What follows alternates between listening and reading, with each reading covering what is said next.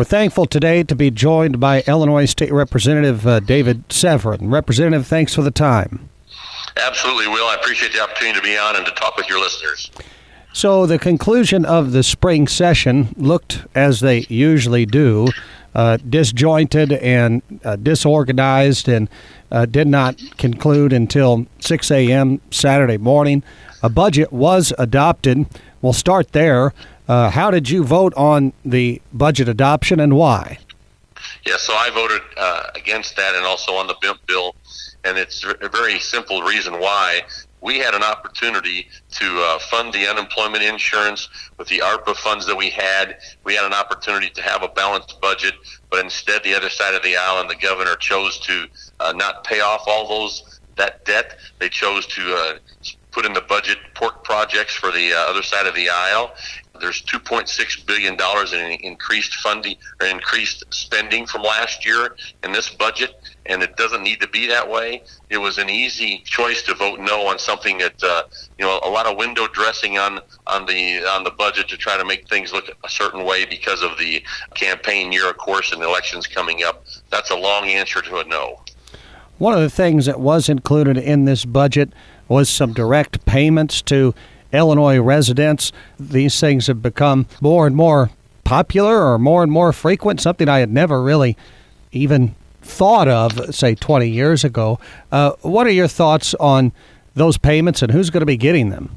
Well, again, you got to remember one thing, that this budget is, the governor's got a race this year, all of the legislators in the House and the Senate. So, there's things that were put in there to try to get bonus points, so to speak. And the other thing, too, is some of the tax relief things. It's window dressing that will expire after the election in this next coming year in January. So the items that, people are going to get a $50 check. Now, without saying the $50, politicians can say, "Hey, my constituents are getting money back from the state." Well, that sounds good, but then when you say $50, and not to spin off, $50 is $50, but still, it's not like you're going to be able to take a family and be able to afford making some different payments, or purchasing clothes for your kids, or school books if someone's going off to college, those kinds of things. So that's the the sticky part of it, Will, is that it sounds good when you say, hey, families are going to get more funds, but just how much are they going to get? And so that's one of the points. Was there any pieces of legislation that made it through the process this spring that you felt were positive steps or things that you had been advocating for? There's some bills that weren't a part of this budget, whatever. There's some things that I was working on that actually Senator Fowler picked up over in the Senate, that trying to work to alleviate the problem of not having enough staff at the juvenile detention center. So we had some legislation to try to help with that problem, and some other things like that actually made sense.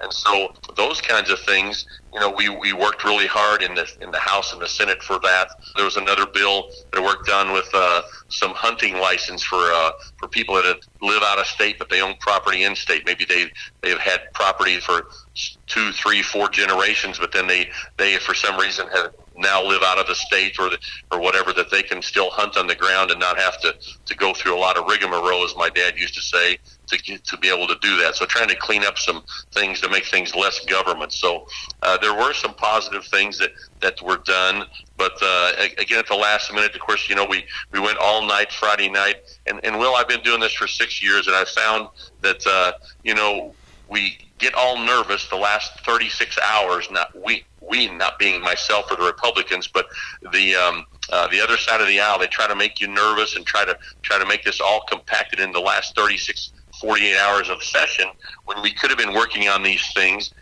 starting in January. And so even though we are done early, it was the same theory, the same game they were playing. You get a 3,600-page budget, with less than 36 hours to go in the session, because again, we wanted to be done by April the 8th. That was the plan. And I felt like, I told everybody, I said, guys, this feels like May 31st. It's April the 7th, April the 8th, but they tried to do the same Madigan ploy, and even though Madigan's gone, they tried to use that same pressure to hold to the last minute and then throw it all at you, Will. David Severin with us today. A couple of bills that got some positive press coverage was, one, a resolution renaming a portion of Highway 148 in Christopher. Let's talk about that. Sure. Cody Van Fossen was fighting a fire a couple of years ago with his father, and what happened is it was a two-story building. They went up on the second floor, and they were working on the fire together. The stairs blew out. Mr. Van Fossen got out, and his son, Cody, did not, passed away in that fire. And so we have had a portion of Route 148 just north of Christopher, then it goes just south of Christopher, renamed after Cody, and to honor him and his life, and also all firefighters and the work that they do. And so we it was the right thing to do. The family had asked us to do that particular portion, and so we did that, and that passed 100%, of course. And you know, it's a very serious thing. You know, firefighters, when they go into a fire, it's life and death, and he gave his life doing something that he loved. A young man that was working side by side with his father, and so I was honored to carry that piece of legislation. Another piece of legislation that's got a lot of coverage was a young man who wanted there to be a state snake. Tell me about it.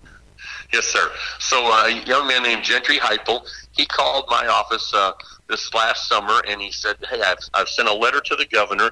I noticed that there's not a state snake," and he said that I want to designate a state snake. I said, "Well, come talk to me." So he came with his mother. He's a seventh grader at Carterville Junior High. So he came in, and Will, this kid knows his snakes. He wants to be a herpetologist, and so when he came in and talked to me, we set things up. We called Springfield. We put together a bill. We included him in the process. He picked the eastern milk snake because of the color of it. It's such a beautiful snake. And then it's throughout the state of Illinois. But the other thing I was so impressed with him, Will, was this, that actually I had him participate, and he testified on the Zoom committee meeting live, and he did it without script, all off the top of his head. So this kid really eats and sleeps the knowledge of snakes. And so he then came to Springfield. He was a page for the day for me, and he was a big hit on the floor of the House. All the different legislators came up, took pictures with him, signed his book. And the other thing that he got to do is he got to meet the governor and share with him, and they had a great talk. And so this young man, very bright, and I'm excited to see what's going to transpire in his life, because he is, as a seventh grader, he wasn't intimidated one bit of coming to Springfield, speaking to the legislators, being on the House floor, participating in the Zoom committee. He did a fantastic job, and of course his mother was just so proud of him. She was there with him in Springfield when I had him on the House floor as a page for the day. She was up in the gallery watching him, and he got to do some awesome stuff and go some places that just the everyday person can't do in the Capitol. So just a great kid. And so now we had the bill passed in the Senate. Senator Fowler carried it, and so now it's gone to the governor's desk. And in fact, we've invited the governor to come down and sign the bill at his school if we can get that worked out. Illinois State Representative David Severin with us today. A couple of great ways to engage with the constituency there, honoring a fallen firefighter, bringing a young man to Springfield to engage in the legislative process in a fun way. You know, this has been sort of the hallmark of the way that you have conducted yourself as a state representative. You seem to always have a buoyancy about you, and in a lot of ways I appreciate that, because as a mayor, adopting resolutions and highlighting positive things about people in your community is what I enjoy the most about the job. And so it seems like you do that same thing. Absolutely. Well, there's 118 state reps, and we each have approximately 105,000 constituents. And I've told people, I said, my goal is to find a way to recognize all 105,000 of those constituents. Now I realize it's not going to happen, but my goal is to find a way to recognize every one of those people somehow in a positive way. We have certificates made from the House floor that I present to people on a regular basis. We had the Benton Lions Club Alumnus of the Year yesterday. Was a young man. Well, he's younger than me, so I consider him to be a young man. He's in his 40s, but he works for Fox news, and he's a world national a guy working for Fox, and he actually was our alumnus of the year. So yesterday at that Lions Club event, I got to present him a certificate from the House floor recognizing his accomplishments, and his name is Tariq Khan.